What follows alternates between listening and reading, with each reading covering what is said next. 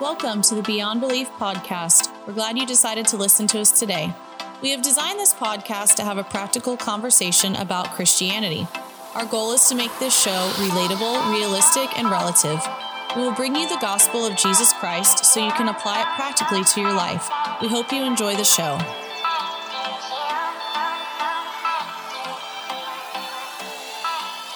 Hey, welcome back. It's the Beyond Belief podcast. It's your host, Bill. I'm joined with Alan. What's up, man? You're already stirred up. Hey, buddy. I can't. If I put a lid on you, the thing would explode. Probably so. Anyways, today we have a guest, Shanda Fulbright. Good morning. How are you, Shanda? I'm good. Glad to be here. We're glad to have you. There was conversation ahead of time. We always like to talk to our guests for a few minutes, and I hope you don't mind me doing this. I'll edit it out if you don't want me to say it, but I didn't know how to say your name. And I've talked to you for weeks now on social media just about other stuff, but when it got down to it, I was getting ready to call you. I was like, I don't know how to say her name. And Alan was like, it's 10:30. You got to call her. I'm like, oh. But anyways, thanks for being gracious enough to come on and talk with us a little bit, probably a lot of it. Pre-recording, we've already, man, there's so much. Yeah. There's so much to happen. Yeah. Why don't you give us a little bit of background? I could do it in like 5 words, I think. Mother, daughter, wife, godly woman, author. That's 5. Let's go a little bit further. A CrossFitter. I do CrossFit. I love CrossFit. Yeah. Oh, I didn't even know that. I know. I'm trying to think of the unconventional things that I don't normally post about myself. Yeah, you summed it up. I've been married for 20 years. I think we just celebrated our 20th year in June.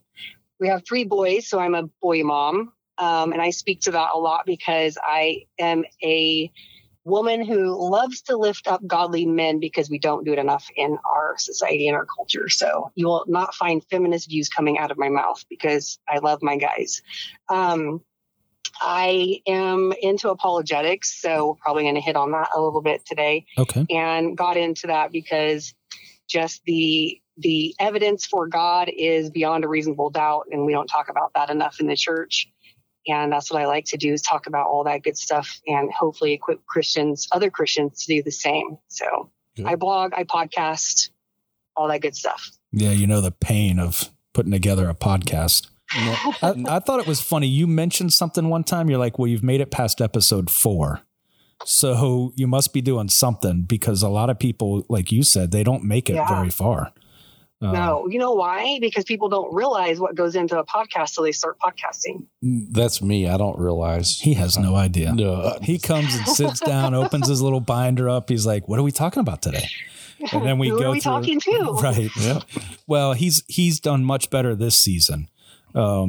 Anyways, so I want to crack it right open. I asked you, and you gave me a list ahead of time of a bunch of topics that you would like to talk about. And Alan and I, when we get guests on, we really just want to talk, because we've already figured out that we align with their biblical views, their biblical doctrine. We don't get too caught up in people that are stretching things around and watering it down. And your alignment is spot on. In fact, in an episode earlier today, I read from your website. I don't think Alan knew that that's where I was reading it from. Your statement of belief, what you believe in, and it was very concise. So do you want to go through kind of your story a little bit more about why you're so passionate about your relationship with God? Sure. I was raised in church, so I'm one of those kids who grew up with God around in every area of our lives. We said the blessing, we prayed before school. My mom took us to church every Sunday morning, every Sunday night. That's back when, the good old days, people showed up to church on a Wednesday night, Sunday night, all the time. Yeah. And so she was very diligent. My dad was there, but he wasn't as diligent. He probably only went to church back then because my mom took us and she was committed. So I just grew up with this idea that God was there, that that's what we did. And I came to the realization when I say it's late, but probably wasn't as late as, for someone being raised in church. I was 17 when I realized I didn't know God. Like I did the churchy things. I was very involved in youth group, and I knew it was right to believe in God. I didn't ever question the Bible. I didn't question God's existence until one day I was walking through my high school campus and I was praying. And when I finished that prayer, I said, okay, God, I love you. Amen. And as soon as I said, I love you, and was getting ready to go on my way, the question that confronted my faith was, do you really believe in God? Or are you just saying that because you were taught to say it? And it was such a sobering reality for me that I realized it actually scared me. Because, you grow up in church and you realize, wait, if I don't believe in God, the only other option is hell, because hell is separation from God. Right. So is that where I'm at right now? And I knew I had an option to either be honest with God and say, I don't know you, which really freaked me out to admit that, or to continue to walk on and pretend like I did. And I just couldn't. Very dangerous. But as a 17-year-old, there was no pastor there. There was no mom and dad to lead me into this truth. It was just me and God. And I think that's obviously how God wanted it to be. And I said, in honesty, I said, God, I don't know you. I don't know you. But I need to help me to know you. And it was just a regular old day. But I realize now, not then, because I didn't know the Bible like I do now, that was my who do you say that I am moment. And so that was me taking off in my own relationship with God, but I still wasn't in the Word as much as I am now, because I was, like I said, young. So I realized as I've gotten older the importance of knowing God through His Word and equipping others to do the same, because we are a American culture is at 65% claiming Christianity. But I think that they're a lot like the 17-year-old Shanda, thinking they know Him, but we don't know Him. So I've gotten into apologetics. This is my story. I've gotten into apologetics because I really want to place an emphasis on equipping the church to be able to answer the hard questions, the questions that I grew up being asked and asking myself, no matter if you're raised in church or not. Why do I believe in God? How do I know I have the truth? And how can I put my faith into this book that's, thousands of years old, written by men? How do I know I can trust it? And whether or not you're raised in church, whether or not you're a skeptic or an atheist, we're all asking those same questions, and we all need to know how to answer them. Or we're going to lose kids like myself. Yeah. So my audience isn't just children, to be honest with you. It's not teenagers, although I have teenage boys. My audience is Christians who are looking for truth. And I see a lot of that every day. Yeah, asking, absolutely. Why don't I know these answers? So. Yeah. And the Holy Spirit actually is the only one that can give that assurance. So more people need to learn how to allow the Holy Spirit to lead them. There's so many people that just have a superficial Christianity. They don't know anything about the Holy Spirit.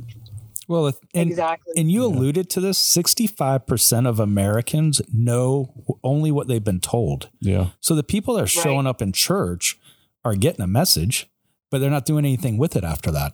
They're not going back. Well, yeah. Yeah, go ahead.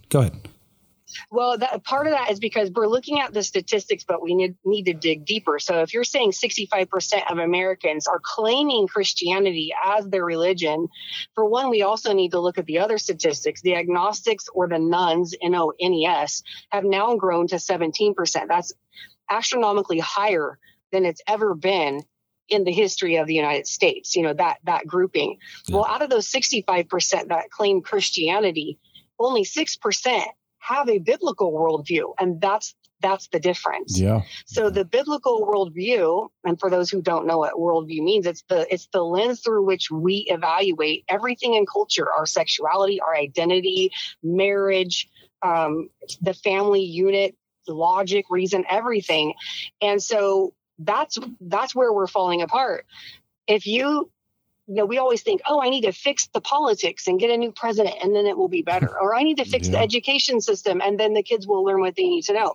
I need to fix this. No, if you fix the church and the church were able to equip their members, you would fix society. You would fix politics. You would fix education. You would fix it all.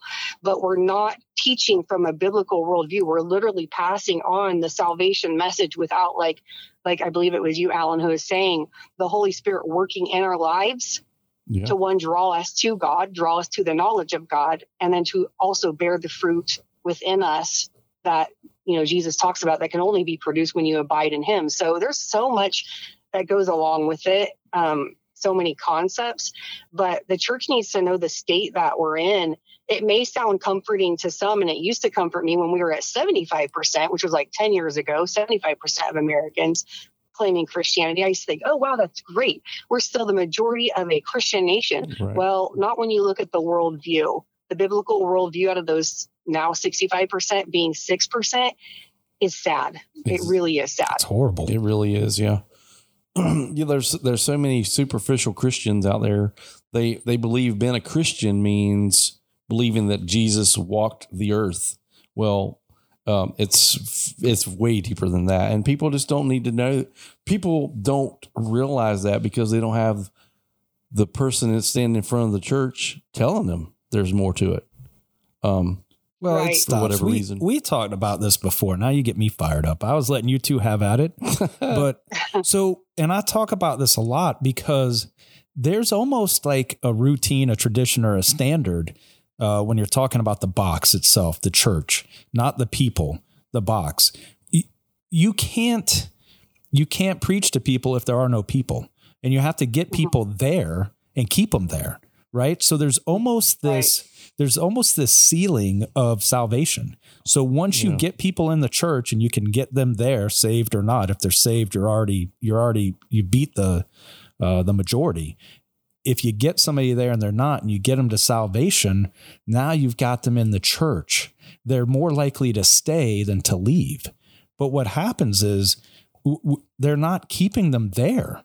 They're not preaching sanctification. They're not preaching where to go beyond that. And it's disheartening, man. When you talk about the worldview, the standard for right and wrong has already been established. It was established by God. But everybody else wants to be the determiner of what's right and wrong and how they can fix it. Yeah. And that removes them from turning to God. Well, Shanda, actually, I had asked a preacher one time because I was having difficulty having Christ-centered talks within a church. And, if you wanted to talk about racing or you wanted to talk about anything other than Christ, they were all game. But Christ-centered talks were like maybe 2 minutes and then it was somewhere else.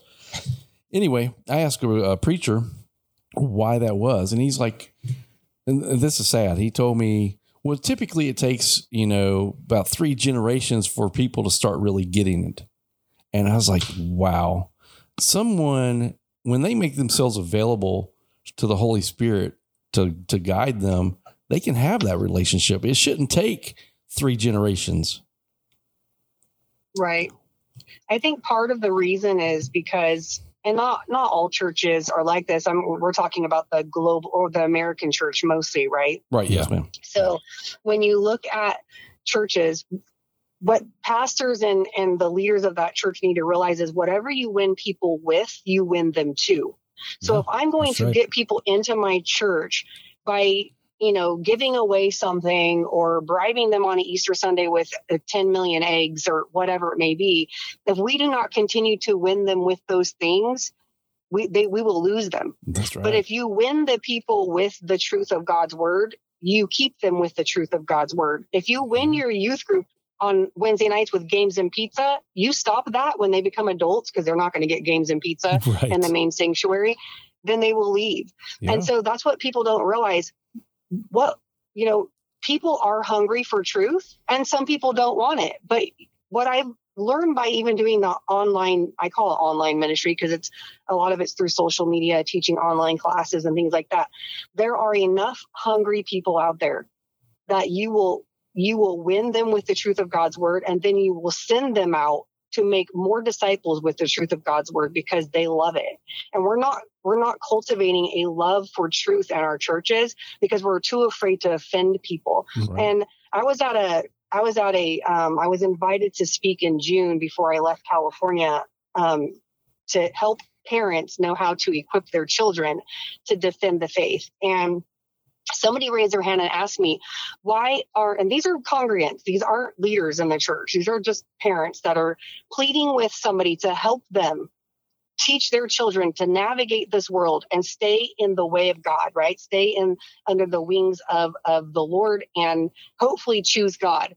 And they were asking, why aren't pastors preaching this? Yeah. Why aren't we hearing these things? Why aren't we talking about the law of identity and why transgenderism does not match up to even the basic laws of logic and things like that? And I said, I'm going to be honest with you, and I'm not trying to sound harsh, because we're too busy keeping these buildings full of people with our coffee bars so we can pay for the buildings that we built. Yeah. And for the coffee, I don't know if you've been to these churches, but I've been to churches where they actually have not a Starbucks, but it's like a Starbucks, and you can go in and order anything you want. And they have call ahead seating. Yeah. And I'm not saying it's a sin or not a sin. I'm not categorizing those things, but I'm talking about priorities within the church. We're taking the focus. Where are we placing? Exactly. Yeah. Where are we placing our money? What are we winning people to? The church down the street has an amazing coffee bar, or the church down the street gives you the truth of God's word. And that's where we have to evaluate I did a podcast episode with a woman, with Women in Apologetics, and she is an apologist to Islam, and she's been to Afghanistan and all this. And it convicted me doing it. And I choked up, because when Muslims leave Islam, they are literally giving up their lives, because they can be either killed or disowned by family. They can be fired from their jobs, whatever those repercussions may be. But they know they're literally giving up all for Jesus. Yeah. They don't care about going to a church for a coffee bar. Right. They're not coming to church on a Sunday morning to fill a pew. They're coming to sit with Jesus. Yeah. And it convicted me, because it's a direct opposite of what we're seeing in the American church. And I thought, man, we get scared if we post something on Instagram and people call us bad names over it, or unfollow us, or somebody sits in our seat at church. I mean, people get worried about the wrong stuff. Actually, there's a church in Lake City. That's where I live, and they have a commercial on the radio, and in the commercial it says, "Come on by," and whatever, and the coffee is great. So they have a coffee bar like you're talking about, but there's no mention of Jesus or the gospel or anything. Because if you identified it as a church advertisement, you might turn people off. Well, you want them to come for this friendship and this gathering and this fellowship, and it's taken away from a relationship with God. It really has. Absolutely. But I just found that interesting. And when you mentioned it, I have an issue with that all the time. Every time I hear the commercial, I'm like, who cares about the coffee? Whatever. Right. So it's nuts. There's one that does a call ahead seating where you can actually reserve a seat, because the service is so busy that you can call ahead and reserve a seat. It shows you online where the seating is, where you'll sit. And all you have to do is come in, and an usher will take you to your seat. Awesome. Yeah. I mean, I don't know. I think for me personally, when you touched on this subject about the church not fulfilling its role, I think what happens is people, as a matter of tradition, habit, or routine, they show up at church, and it's the 3 hours a week, if you're lucky. It's the 3 hours a week that they sit there and they check a box and they get fulfilled and they leave. And most of that time's filled up with church business, handshaking, talking to people on the way in and out, and somebody sitting next to your seat. So really, you're only getting about an hour's worth of preaching a week. But nobody's encouraged those people to have a deeper relationship. No one has told any of those people. Well, a lot of churches don't tell people that there is more to that relationship. They're so busy promoting, well, you can't lose your salvation. You can't lose your salvation. But the benefits of having that relationship are just as important as the salvation. It's visitorship, salvation, and membership. Yeah. And those are the three things that are important that you'll find in most churches preached upon. And coffee. And finances. It really is. I mean, I hate to say it. Coffee, right? But I'm saying legitimately, those are the things that are topically preached about. Yeah. it's not the hard stuff. For Like Shanda said, it's not the hard stuff. Yeah. It's not how to live your life and teach your children how to remain biblical throughout adolescence and being a teen and adulthood. Like those are the important things, how to raise a man in your house that's going to turn to the Bible. The interesting thing is there's a lot of churches that are legalist, and they will give you that box, the list of boxes to check. You can't do this, you can't do that, you can't whatever, instead of teaching like Shanda was saying earlier, letting the Holy Spirit guide you, because you can't regulate love into somebody. That has to come from the inside out, and only the Holy Spirit can instill that in a person. Yeah. Right. So, all right, what other hot button topics you got for us? You just got to get us fired up already. Yeah. Well, I did a podcast episode, I believe it was in October, something like that last year, and it's called Somebody's Disciple. And what people who attend church need to realize, and this is the first thing that I would say, because discipleship goes both ways. You need somebody to disciple, and you need the person who's being discipled, right? Yeah. So the person who needs to be discipled, one, we have to place emphasis as a church on the disciples. That's what the Great Commission is. Yeah. Jesus said, go out into all the earth and make disciples of all nations. So it's not an ask. It's a command. And the church is failing at that big time. Big time. Yep. Yeah. And so when you look at it, like you were giving the time of how often we're actually sitting under preaching, and that begs the question, is it even sound preaching? But we'll just say it is, okay, for the sake of argument. Yeah. And if you look at discipleship, when I was doing my studies for Somebody's Disciple, it actually, how many hours a day that people are on either social media or entertainment of like, TV, whatever it may be, video games, and some adults play video games. But when you calculate those hours, it's like 4 to 6 hours a day that people are giving their time and attention to these digital things. Yeah. And that is all that's all what even Paul said, do not be deceived. That's right. Bad company corrupts good morals. And we look at company as, who am I hanging around with? But it goes deeper than that. Who are you giving your time and attention to? Yeah. Exactly. You are a disciple of whatever it is you're putting into your mind. That's right. And so when your church gets you for 1 hour out of the week, or maybe even an hour and a half, you are not a disciple of that church. You're not a disciple. You're not creating disciples. So the person who is teaching and who is discipling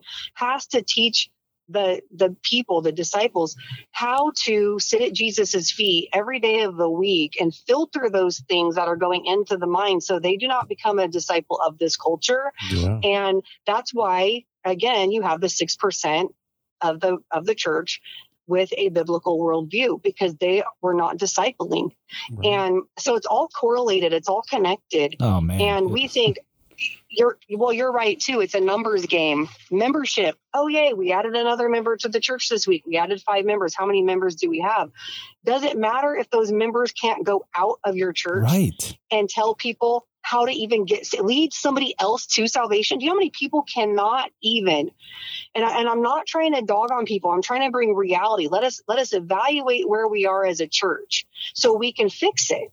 And so I hope people who are listening don't mistake it. Wow, she's being really judgy. No, I'm giving you facts and statistics and data so we can evaluate that data and say, how do we change it?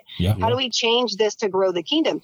So there are many people in the church who do not know how to lead somebody else to salvation. Yeah. We don't know how to walk them through that prayer of salvation. And that's one of the basic things as a Christian, is how do you do that? And so we're just not equipping the church. And it's not about making a member, it's about making a disciple. And if that's all we care about is membership, well, we're never going to grow that 6% with the biblical worldview. And that's just the reality. You got me so stirred up. So originally, right, anybody that's listened to our podcast, they kind of know Alan and I's our backstory. I'm not going to go into that. It's whatever. But I was told that I couldn't go be a part of the Great Commission because I wouldn't belong to a church. And it's so crazy to me. Things seem to stop in certain churches, and I'm not going to group them all together, because there are some phenomenal ones. The one I'm watching online now is a phenomenal church. that teaches a very biblical worldview. But you're right. And I just want to touch on a couple points. And then I'll let Alan, because he was over there feverishly writing. When you said go, I think what happens is a lot of people, and we talked about this, they attach their string to it. It's go, but I don't know if I can get time off from work. It's go, but I have dinner plans Friday night. It's go. But what happens is you see the leadership in the church do the same thing. And you can't reflect on something that's not a mirror. You can't sit there and say, well, I want all of these folks to go out and spread the gospel of Jesus Christ, but I'm busy, or I can't do it on my day off. And so that's a big part of the problem. The other part is the discipleship program. A lot of these churches, they want the cookie. They don't want the cookie to go out, because I may go disciple somebody at a church that we're competing against for membership, and I might like that church better.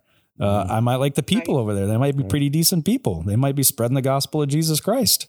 So we put up barriers, divisions, and walls in these discipleship programs, because who are we discipling? Only the people that are in the church. Right. We're not discipling somebody else, a brother, a mother, a friend. We're not discipling them because they're not at our church. We're worried about bringing them to the church to become a member of the church to increase our finances. Right. Anyways. Well, I had to, I'm sorry. I know. It's okay. Go ahead, Shanda. Yeah, go ahead. Okay. Well, I was going to say it's definitely a top-down problem, right? Yeah. When you look at the leadership in the church, how passionate are they about, one, discipling, and two, equipping their, the people that are coming? Because what the pastor also, and I'm not a pastor, and I'm not going to be. I'm a woman, so I don't believe in women pastoring churches. But what I'm saying is that if the pastor emphasized and was passionate about equipping the members, his church would grow automatically, because you're sending your members out equipped. But I think also, if you ask questions, you'll see the health of your church. If you just ask questions to your congregation and you were to say, how do you know that what you believe is true? And when you get those churchy answers like, oh, I was raised in church, or I just know that I know. That one is my absolute favorite, by the way. Yeah, exactly. Or the Bible tells me, which is a circular argument. If you get those answers, you know that your congregation does not know how to answer those questions. So they cannot go out and disciple. Right. So who is that on? Who is God going to, when we stand before the Lord? I always say, what will God ask of me? What will he require of me? Well, I have a podcast, and every one of those episodes he will require that I spoke the truth on it. That's and that I was able to give his listeners something to equip them to hopefully push them towards their relationship, deeper relationship with God. Every time I post something on Instagram, I will be held accountable because I spoke on behalf of God and his word. And that's the same for that pastor. So there has to be a top down, it is a top down effect. And you and I very well know, I just saw a pastor in Canada is now requiring members to be vaccinated before he allows anybody to come into his church. What's wrong with people? So yeah. So to me, it's like, you're going to get some wackadoos out there to call themselves pastors. And I would very much question that when they don't care about discipleship. Absolutely. Actually, I had a question because Bill and I started this podcast. This is a statement and a question. Bill and if you don't know Alan, this thing will turn into 30 minutes and then you'll be like, could you repeat the question? Right. No, I'm trying to streamline it. So Bill and I started this podcast because we had, wanted to start a Bible study within the church, because we just wanted to see more people Christ-centered and for our benefit as well, so we could learn. And that was mentioned to the preacher. And phone calls were made, emails were sent. There were probably teletypes going off, split open. And it was like, no, you can't do that. So what do you think would motivate a preacher not to want to have a Bible study? Or it wasn't even, his idea. We were just trying to encourage other people. So why would somebody shut that down? So let me just clarify. So you guys, he was against you having the podcast or against you having a Bible No, study? we started this podcast because we wanted to do more for the Lord. I went to the pastor and said, "Hey, would you have any problem with me having some men over to my house and doing a Bible study?" And he said, and it got crazy. I'm just paraphrasing it. And it was said, no, because we actually have a rule in our bylaws, church bylaws, that say that you can't hold, only church leadership can hold a Bible study. And I was like, great. Could we do one? Like, could we get one going? And it just became this thing that there was too many reasons why you couldn't, for the simple reason of why you could, to grow people. And then, so anyways, and then the podcast came about. We did that while we were members there. And then basically we were told to cease and desist with the podcast because we were teaching people outside of the church. And get this, we were teaching them to go get a relationship with God and to follow Christ. So anyways, we left, and I'm not going to dwell on that, but we wanted to get your take on it, because I do understand that pastors don't want people out there willy-nilly, teaching stuff that they're not, but instead of telling somebody no, why wouldn't you encourage a way that they could? Exactly. And that's the thing. First of all, I was going to say I wouldn't be at that church any longer, because here's what I found out from you guys. And you had asked me if I wanted to be on your podcast. Yeah. Well, I screen all of my guests, and then I'm careful whose podcast I go on and listen. So I went and listened to a couple of your guys', and I was like, okay, they're legit. Then I said yes. And I remember you saying, okay, I was honest with you, and I said, let me go check you guys out before I agree. Yeah. And then you guys checked into me, which is exactly what I do. So I don't get offended by that at all whatsoever. So then we all agreed, hey, yeah, we're all on the same page here. How long did that take us? And you attend the guy's church. So if he didn't know where you were coming from and have that confidence in you, then you are right to leave, because one, God calls the person. God has given that scripture, Matthew, I believe it's Matthew 28, or I can't remember the exact Great Commission verse right now. But thank you, 28:19. That verse is for every person that believes in Jesus, that we are all supposed to go out and make disciples. That is not a doctrinal thing that needs to be added into. That's why, I did another podcast episode on why we have so many denominations. And I even have family members who won't step foot into certain Christian churches, but they won't step into their denominational, different denominations because of one doctrinal issue, but that it's not a salvation issue. So if somebody was to ask me to come and teach apologetics to that church, I would say absolutely. Now, I may differ on, let's say, Calvinists, for example. I would go to, because that's your opportunity to hopefully disciple other people. Yeah. So for a pastor to restrict you and say, nah, let the leaders handle this, you're not equipped. Well, then you're not doing your job as a pastor, because maybe you should equip them.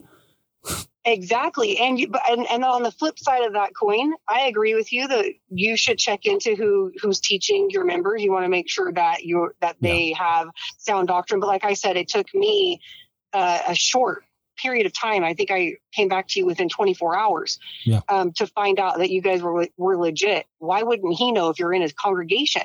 Yeah. So, and I said that to you too. I said, listen, go check out the website. Go, and I tell everybody this. There is nothing closed up, hidden behind. Go check our stuff out. Like, we don't write this long, convoluted, confusing what we believe in. It's like yours. It's very to the point. This is our backstory. Right. We have baggage. We love the Lord. We felt called to do this. I mean, we're not, and this is what we believe. We don't, it's not a open-toed shoe, long hair, short hair versus jeans and skirts thing. We believe in the Lord and the doctrine of the Bible. Yeah. Period. And God calls the qualified. He doesn't. I mean, God qualifies the called. He doesn't call the qualified. Right. And we exactly. Exactly. And that's great that you're doing it, because I had somebody who came to me, I think it was around 2 years ago.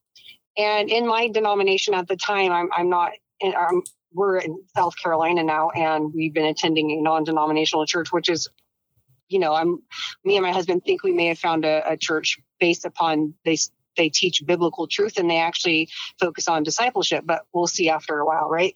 But my point in saying all that is the denomination I was at, there was a couple of people there who were wanting the church to use them and waiting on the pastors to find a place for them and waiting to see what ministry they could be a part of. But they were waiting like in the dugout is what I would say for the coach to call them up. And all the while they were just hoping and praying that they would do something. I said, what are you waiting for? Right. You take that to God. If whatever burns in you, that passion to speak truth, to equip other people, to share with other people, whatever it may be, you take ownership of that before the Lord and ask God to help you and step out in that. Why are we waiting on people to give us the green light to go and make disciples when that's what we're called to do? Now, know your Bible, know your word, be in it, make sure you know what you're talking about, but don't just sit around and wait. You will rot in the dugout because there are people who are not going to give you that green light because they have it written in their bylaws or whatever reasons they're going to come up with. Yeah. And I still believe that person who's waiting will not be able to tell the Lord, well, Lord, my pastor never gave me the go ahead. That's not going to fly with the Lord. Right. Exactly. It's just, I don't believe God's going to say, oh, okay, I get it now. You know, well, I had a decision to make. I could either be convinced by man or called by God. So if man convinced me that a ministry that I felt being called to, which could have been either a social presence or this podcast or whatever. I mean, we've done a bunch of different little things that we call a ministry for us because we're spreading the gospel of Jesus Christ. But if I let man convince me not to do that, then I put more faith in that man to pull me away from what I felt God was calling me to. And I won't say even felt, I knew God was calling me to it. And there was no doubt about it. In fact, I told my pastor in my driveway, God is calling me to this and you're telling me not to do it. And only the Holy Spirit can give you that assurance or tell you, man you can't. shouldn't be doing no. And they do have an obligation, right? They're the shepherd of the flock that have been put in temporary custody of feeding us and taking care of us. But that doesn't mean they know God's will. It's still Christ's church. Right. It's Christ. And there is an obligation there, but there's also a responsibility. And I'm not trying to be tempered about this whole thing, but you got me fired up, Shanda, and then Alan plugs me along here. But you make really good points. The discipleship, we are called to by that biblically, right? That's not a suggestion. It's not something that says, well, if you have time in your week, or if your pastor approves it, or if your friends think it's cool.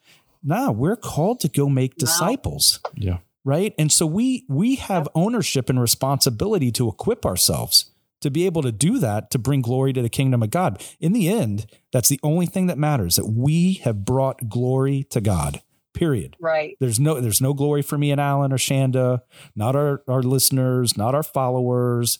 We have to make sure we bring glory to him at the end.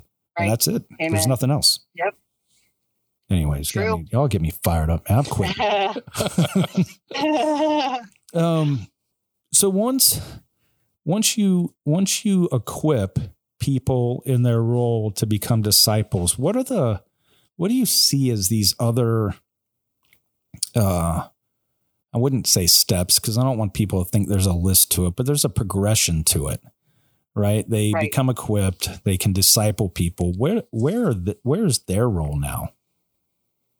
That's one of the things that so in 2020, at the beginning of the year, before COVID even hit, I really felt like the Lord was putting on my heart that I needed to, within the ministry that I feel like he's entrusted to me, to make disciples, right? But I didn't know what that would even look like. Yeah. And then the COVID hit, the lockdowns happened. I'm like, okay, Lord, maybe I heard you wrong, because I'm thinking I need to find a way. I'm a teacher, both in the public school system, and right now I'm not in the public school system, but I'm a teacher. I have my credential, but I'm also a teacher. I feel like that's what God has called me to do, to help to disciple other people. Right. So with COVID, I was like, I don't get how this is going to work. And I was always a person that was like, social media is so superficial. I'm going to hate it. I don't want to do it.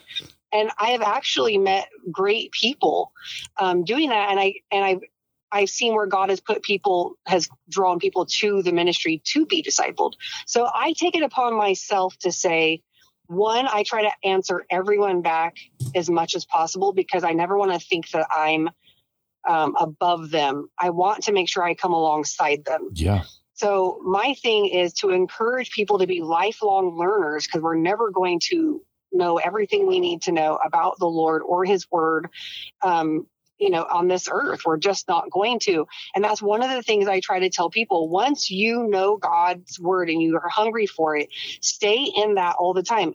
I have to be available because they need somebody to continue to encourage them. Now, also, I feel like if they start an online ministry, or if they want to teach, or if they are in their own churches and their own ministries, I become a resource to them and try to continue to encourage them. I have a newsletter that, not a newsletter. What am I talking about? I have a subscriber list. Yeah. Like what? I'm like, I didn't see that anywhere. No, I have a subscriber list on my website. So I send out an email every other week for those who are in contact with me.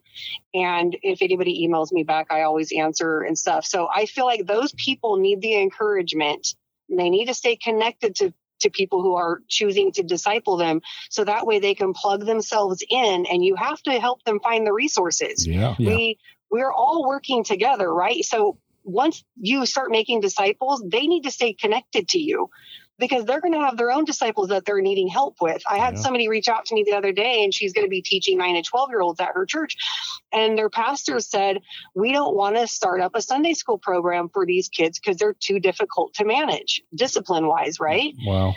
And I said, that's not a good reason. It's not a good reason. That's the teacher's fault, because she needs to bring order to her class, or whoever's teaching it.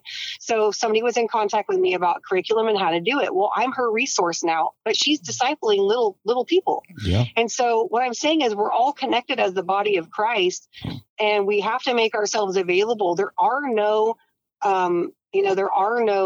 in Christianity, famous Christians. We can never be too good. I look at myself as serving other people, and that's what those disciples that you're making need to realize. You are in a servant position. Yeah. This can be difficult. You're going to be called names, but you have to keep going. They need someone cheering them on. So what I'm saying is, I don't just say, okay, bye now, and hope that they make it. I stay connected to them and continue to encourage them and provide those resources, because that's what I want to do. I want them to keep going and stay plugged in. So the only way I will know what they're doing and where they go from here is if I stay connected to them. Absolutely. And that's so important. And again, we're talking about not a lot. The people who come to me, to be honest with you, are the people who don't have that support in their church. Yeah. And apologetics, too, to be honest with you, is not well received in I'm just making a generalization. It's not generally received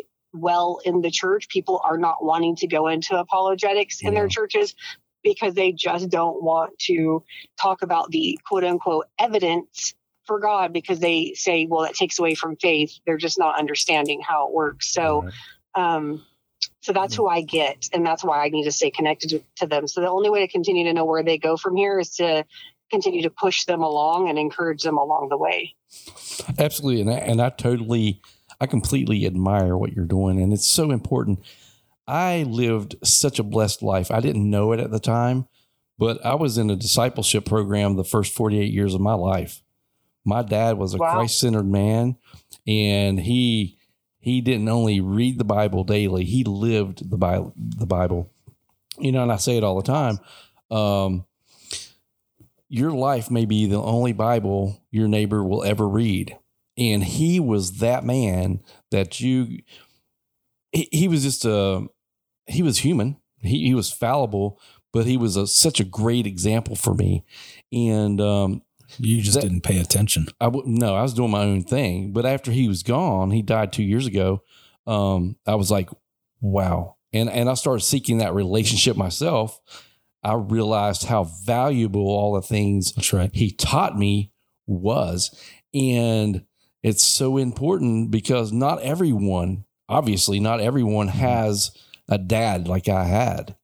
So it's important for each of us to go out and help people and not point to the line and say, there, you need to walk that line to be a Christian. No, we need to put our arm around that person and be like, hey, let me walk this with you and show you. You have questions. Let's find the answer or whatever. Exactly. I wanted to say, well, I wrote down a couple of things because as you're going, you're firing me up. But I think what happens, and listen, this is my opinion. This is just the way I view it. I think a lot of leaders in the church see themselves beyond some of these roles that they feel necessary for the church. Discipleship is one of them. You don't see a lot of pastors and associate pastors discipling people. They have other people that they want to make disciples so that they can disciple people. And there's nothing wrong with that. As long as the standard is set biblically, what needs to be shared with them. The other thing is people receive their talents from God. Right? Whatever our talents are, if yours is teaching, my wife's happens to be teaching as well. That's a talent they receive from God. They have to repay that talent with something godly. They can't get that talent and say, well, I'd really rather do this because it's not going to be blessed in the way that they want it to. Some people you feel they're called to the ministry and their talent may not be being called to the ministry, and God may use them in a different way.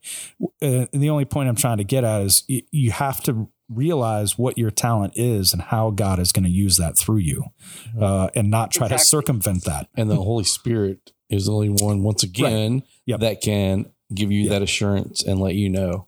And on your topic of apologetics, that was something for me. I don't even know a better way to put it. It just turned me off. Like I would hear apologetics and here's why it turned me off, because I didn't understand it. And a lot of times because we're not helped along to understand something, not made to you can't preach to me on a topic I'm not interested in because I'm not going to hear it.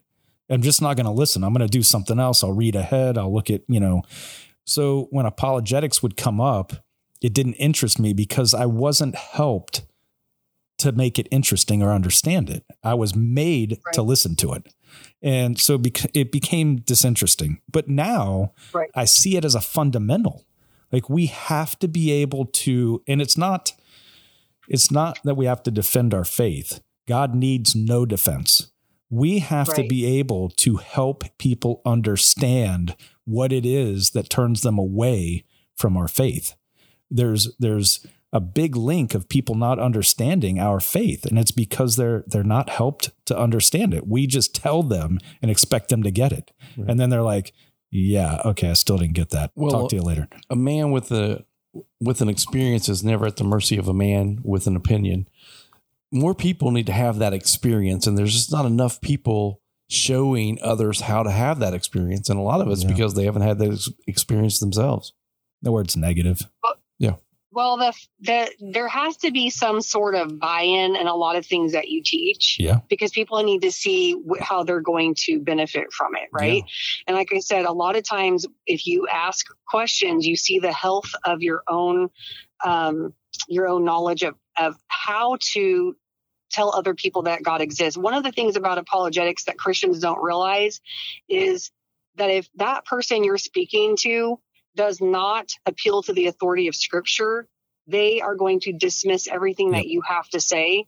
So you start with something that we all know, which we all live in this world, right? So that's the approach apologetics takes, is you're talking to skeptics and agnostics, agnostics and atheists, which agnostics are skeptics. By the way, they're lumped in the same category, default. But by default. But what I'm saying too, as a Christian raised in church, is that your Christian students and your children being raised in church will have these same exact questions. And that's what people don't realize, is that they will still ask, why do we believe in God? How do we know he is the truth, the way, the truth, and the life? And there's only 4 reasons people believe what they do. Every reason you give for what you believe falls into 4 different categories. The first one, and very popular, especially for people raised in church like myself, is the sociological reason. We believe because of family influence. Grandma believed in God, so she prayed, so we're all going to go to catechism on Wednesday nights or Thursday nights or whatever. You're believing because of culture, society.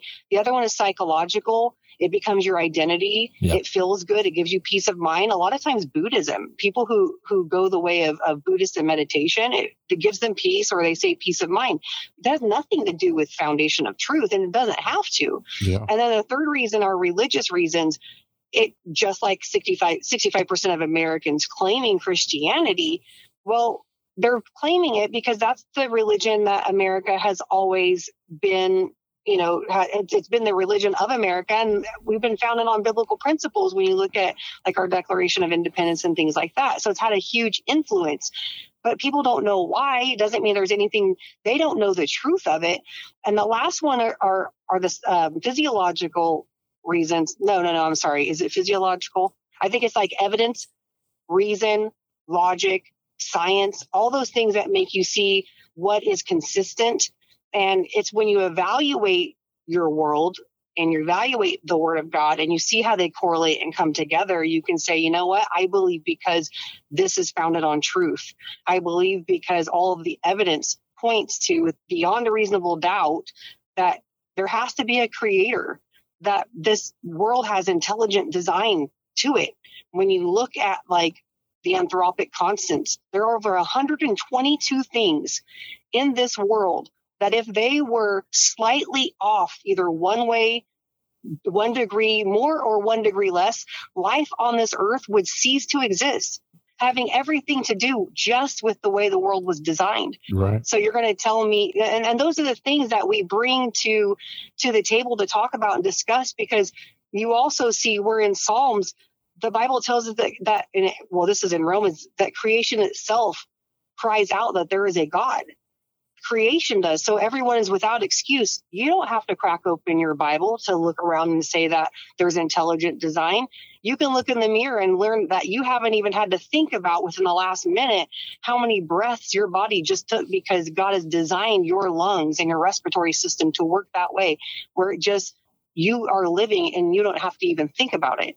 So those are the things that apologetics tackles and looks at and brings God's world into the evidence of who God is and his very existence.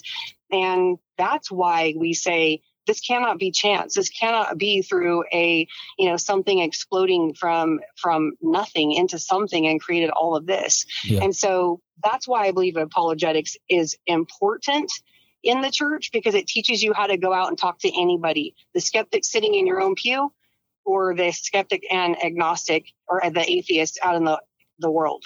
Right. Yeah. I think, for me, for a long time, it was like, I don't have to prove I'm right. They have to prove I'm wrong. And I had this belief that God didn't need defense, but it's not even the defense. It's the most important thing, right? And in life, well, let me back up. If you're living and listening to this, you're going to die, right? That's a without a doubt fact. Right. It doesn't matter if you believe in creation or evolution. It doesn't matter. You're going to die based on no matter what you believe. But the thing is, you're going to have a physical death. The thing is we believe, and we should explain, that the soul is the most important thing to the body. And that soul has an opportunity to live forever based on our faith in Jesus Christ and our belief on him. Or it has a chance to die and be separated from God and live in eternity in hell. There's those two things. If you don't care about your life here on earth or what happens afterwards, then why would you not put the investment that you'll live eternally with God? And we have to be able to explain that to people. Because the soul is important. That's the thing. When it comes down to it, we're talking about eternal consequences. Yeah. Because, the Bible tells us our life is like a vapor. We all know time goes by fast. But that's the point of what we're talking about is God doesn't need to be defended. However, the Bible tells us to defend the faith, to be ready to give an answer for the hope that is within us. Jude said, he goes, dear friends, this is in Jude 3, although I was very eager to write to you about the salvation we share, which is a great thing, right? We share a common salvation. I wanted to write to you about that. I felt compelled to write and urge you to contend for the faith that was once for all entrusted to God's holy people. And that word contend, if you look it up in the Greek, it is a very active word. It shows that it's like saying that when you're in a rink with somebody and you're getting ready to spar, you are actively trying to take your opponent and win them over. And we have to do that in a winsome way. But faith and being a Christian means you are always on alert and you're always ready, no matter where you are. Today I was at the gym and I was just they were talking about anxiety, and I have an episode coming up next week about how anxiety is not considered a mental disorder, but it all goes back to God saying, transform your mind. So I was bringing some of those things up, but not getting really into the Bible, the biblical concepts of it. A lady comes up to me later and she's like, what do you do? Like, you do a podcast, but what's your expertise in it? And I'm like, oh, expertise is a really flattering word, but right. I told her I talk about Christian apologetics, and yeah, exactly. I said, I talk about Christian apologetics and blah, blah, blah. And I said, and she's like, what is that? And of course, okay, now here's my opportunity, right? Because that's what we're looking for. I'm at the gym doing CrossFit, but somebody asked me, what is Christian apologetics? And I told her it's looking at the evidence for God through science, logic, reason. And I said, and we evaluate evolution. Is that true? And all that. She's like, well, what do you believe then? Okay, you have an open door just because somebody's curious that you told them you don't have to stay in a state of anxiety, that God can transform your mind. And then it just unraveled from there. And I said, I believe all the evidence points to God beyond a reasonable doubt. Yeah. And she's like, oh my gosh, that is so fascinating. Well, before she started talking to me, she dropped a cuss word. So I'm not too sure that she believes in God. Maybe she struggles with her mouth, and she does. I don't know. But whatever it was opened a door for me to be able to talk to her and tell her today that there's evidence that proves that God exists. So we always have to be ready, because you don't know when someone's going to ask you why you believe what you believe, and how do you know what you believe is true? Because everybody thinks that what they believe is true. Otherwise, they wouldn't believe it, right? Well, God will put us in people's paths for a purpose. It's not our job to figure out why. It's to be able to explain to that person our belief in Jesus Christ. We're called to do that all the time. It just baffles me. Like, I don't know. I mean, listen, I was given a second chance. And I truly believe that. I could have died 5 years ago and I would have gone to hell, period. And now I live every moment of my life bringing glory back to God, because he sacrificed his son for me and for a lot of people and for everyone. Right. And for me, if I don't do that, the chances that I'm given, then I'm no better at I'm not worthy of the second chance that I was offered. You know what I mean? Like that, we've all been given that chance somewhere in our life, and a lot of people dismiss it. And then there's people that don't take the seriousness of it by realizing that. And I believe too, we are underestimating the culture that we live in, because we live in not just postmodernism, we live in a post-truth culture. So what that means is people don't really care about the truth. They go off what they feel. We see that all over social media, right? Okay. We saw that last year. So you have to be strategic as a Christian. If you continue to give the same Christianese, if you're speaking to people know that already. We live in a culture that claims 65% of Americans claim to be Christians. You have to approach these conversations outside of the church, and sometimes within the church, differently. And it's not to say that you're not going to bring that glory back to Christ. Without the gospel, Romans 1:16, right? 1:16 through 18. Paul says, I'm not ashamed of the gospel of Jesus Christ, for it is the power of God unto salvation for the Jew and also for the Greek, right? It is the only power of God unto salvation. And I always tell people, apologetics, an encouraging word, a good job, or whatever, is not going to change anybody's life. It's only the gospel message. So we have to find a way to open that door to get in there and win the trust of the people to say that whoever you're talking to, oh, I want to hear what they have to say. So then you can give them the gospel. And sometimes that's through addressing things like the way that they think, or anxiety, or telling them that you believe beyond a reasonable doubt that God exists. Okay, well, I got to hear more about this. And so our approach also, and you have to think of it as in a military, I always say, like when generals get together and they strategize and they say, how are we going to face the battle today? Right. Well, that's kind of how it is with Christianity, but we're not talking about being strategic and going out there and saying, how do we win the culture? Because the culture is in post-truth. They do not care about what is true unless you give them a buy-in of some way to say, how is this going to benefit me? And that's just the reality, once again, of where we are. And that's why I try to look at it from a different approach too, on who it is that I'm speaking to and how I get them to hopefully get to that point where I can give them the gospel message, because we only care about what we feel and what feels good to us. And I'm saying that generalized again, not, me, you, and or anything like that. So I hope that makes sense. No, it does. It's not one size fits all. And that's not what I wasn't trying to convey, that we should take every opportunity, apply it the same way.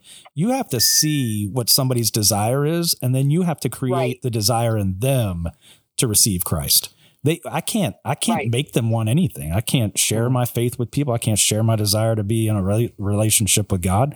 I can't do that. They have to have it. A lot of it's just your attitude, though. Yeah. If you go into if you're in a situation that's deemed bad, looks bad from the outside, but you handle it in a way that shows Christ's love within you and the peace and the joy and everything, other people will see that and they'll be like, why did that person react that way in that situation? Yeah.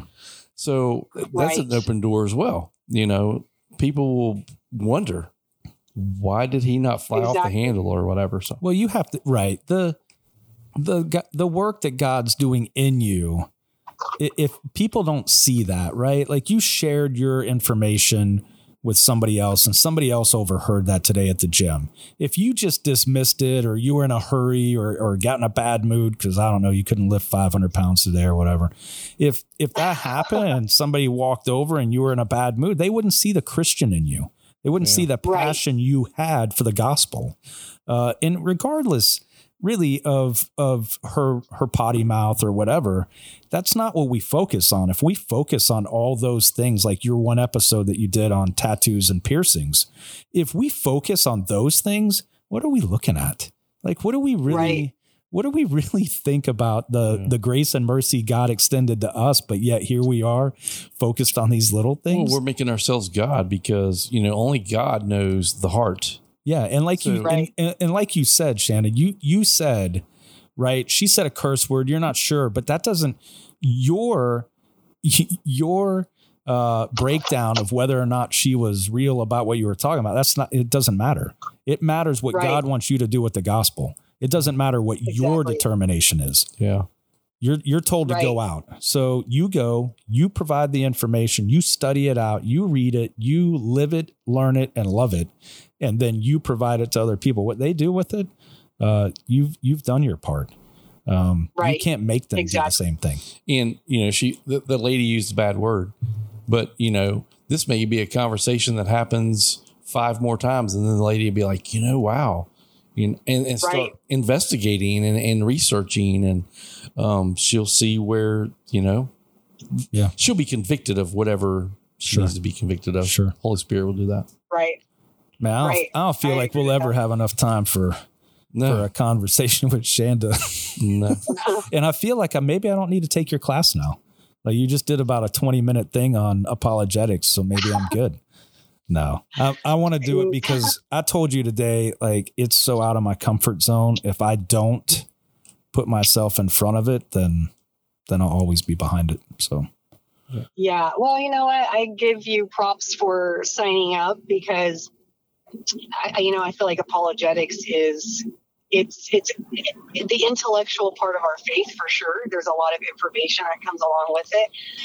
But I truly believe it helps us understand the culture a little bit better and equips us to be able to handle conversations with you. You guys are online now. You're on social media, obviously. Yeah. And you have a podcast, and you're going to continue to accumulate an audience that is going to have questions, and it's only going to equip you to be able to handle that. And I think it'll be good. I really do. If not, then you can blame the teacher. No, you already convicted me because you made a statement, and I don't remember. It was on one of your podcasts, and I don't remember which one it was. But you said usually these classes on the first day they're full, and then by week 2, like 3 or 4 people drop off. I'm like, I can't be that guy. Like if I don't show back up for all six classes, right? If I don't show up for these classes, nah, like I'm not, I can't be that. It already convicted me. You dropped some like, I don't know. I did say that. Message. I did. It wasn't too long ago. Yeah. And I'm like, geez, now. Yeah.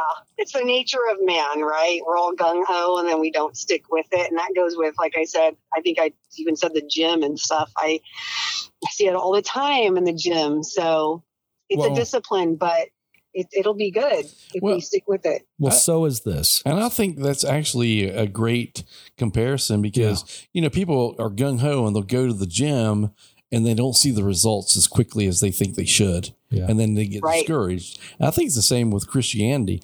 People go to church, they get baptized and everything, but their life really isn't changing. They're like, why hasn't this cleaned up yet? Yeah. Their life hasn't really changed because no one told them, hey, the Holy Spirit needs to come in. You need to allow the Holy Spirit to come in and help you clean this up. So they don't see any results and they kind of drop off and they're like, yeah, I got all I need. I'm going to heaven. So I got baptized. I'm good. See you. Now there's more to it. That's why we have to help people understand much more to it. For sure. That's where discipleship comes in, you know? Absolutely. Yeah. I enjoyed it. I know you're driving now, so I don't want to be a cause of anything bad that happens. Because I heard you start driving. You guys could tell. I was hoping no one could tell. Yeah, you're like that. What is that? What are those videos on Instagram where the guy pulls up next to the car and he's like, 1, 2, 3.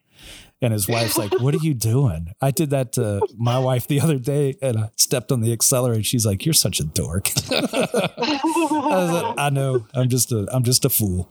So Shanda, it was a pleasure. It was, oh man. Yeah. A lot of information. It was good. Very awesome. Yep. Well, thank you for having me. It's nice. I could talk about this stuff all day. So, well, we would like to have you. We would like to have you back. And no promises. You'll get off of this, and I don't know. Maybe you'll disconnect from us. But we would like to have you back and maybe touch more. And what I would like to do is after I get through your course, I would like to have you come back and maybe we just talk about the course a little bit. Yeah, absolutely. I'd like to pick a subject and have a discussion, a deep discussion, on biblical discussion. Yeah. Okay. For sure. Yeah. Not CrossFit. No, not CrossFit. No, we would fail at that. Hey, we can go to church and have that conversation. Yeah, that's true. Yeah. All right, Shanda, will you be careful today? And thank you so much for coming on and talking to us. I really do appreciate it. I know you made Alan's day. Absolutely. So enjoy your day, Shanda. Yeah, thank you. And I'll reach out to you on email, let you know when we'll put this out, and then I'll get some stuff for social media so we can. Oh, do you want her to go ahead and plug her stuff? Oh, yeah. Yeah. Talk about, mention your book, your website, that kind of stuff. Yeah. Okay, well, I wrote the book a few years ago, and honestly, if I could go back and change it, I would. But if anybody's interested in it, it's called Reflections of Eve. Talks about a woman's purpose. And then I have a Boy Mom Bible study as well. But you can find me on Instagram at Shanda Fulbright. There's one L in Fulbright. Or you can go to my website, shandafulbright.com, and find all of my resources, blog posts. Again, my podcast is called Her Faith Inspires, wherever podcasts are found.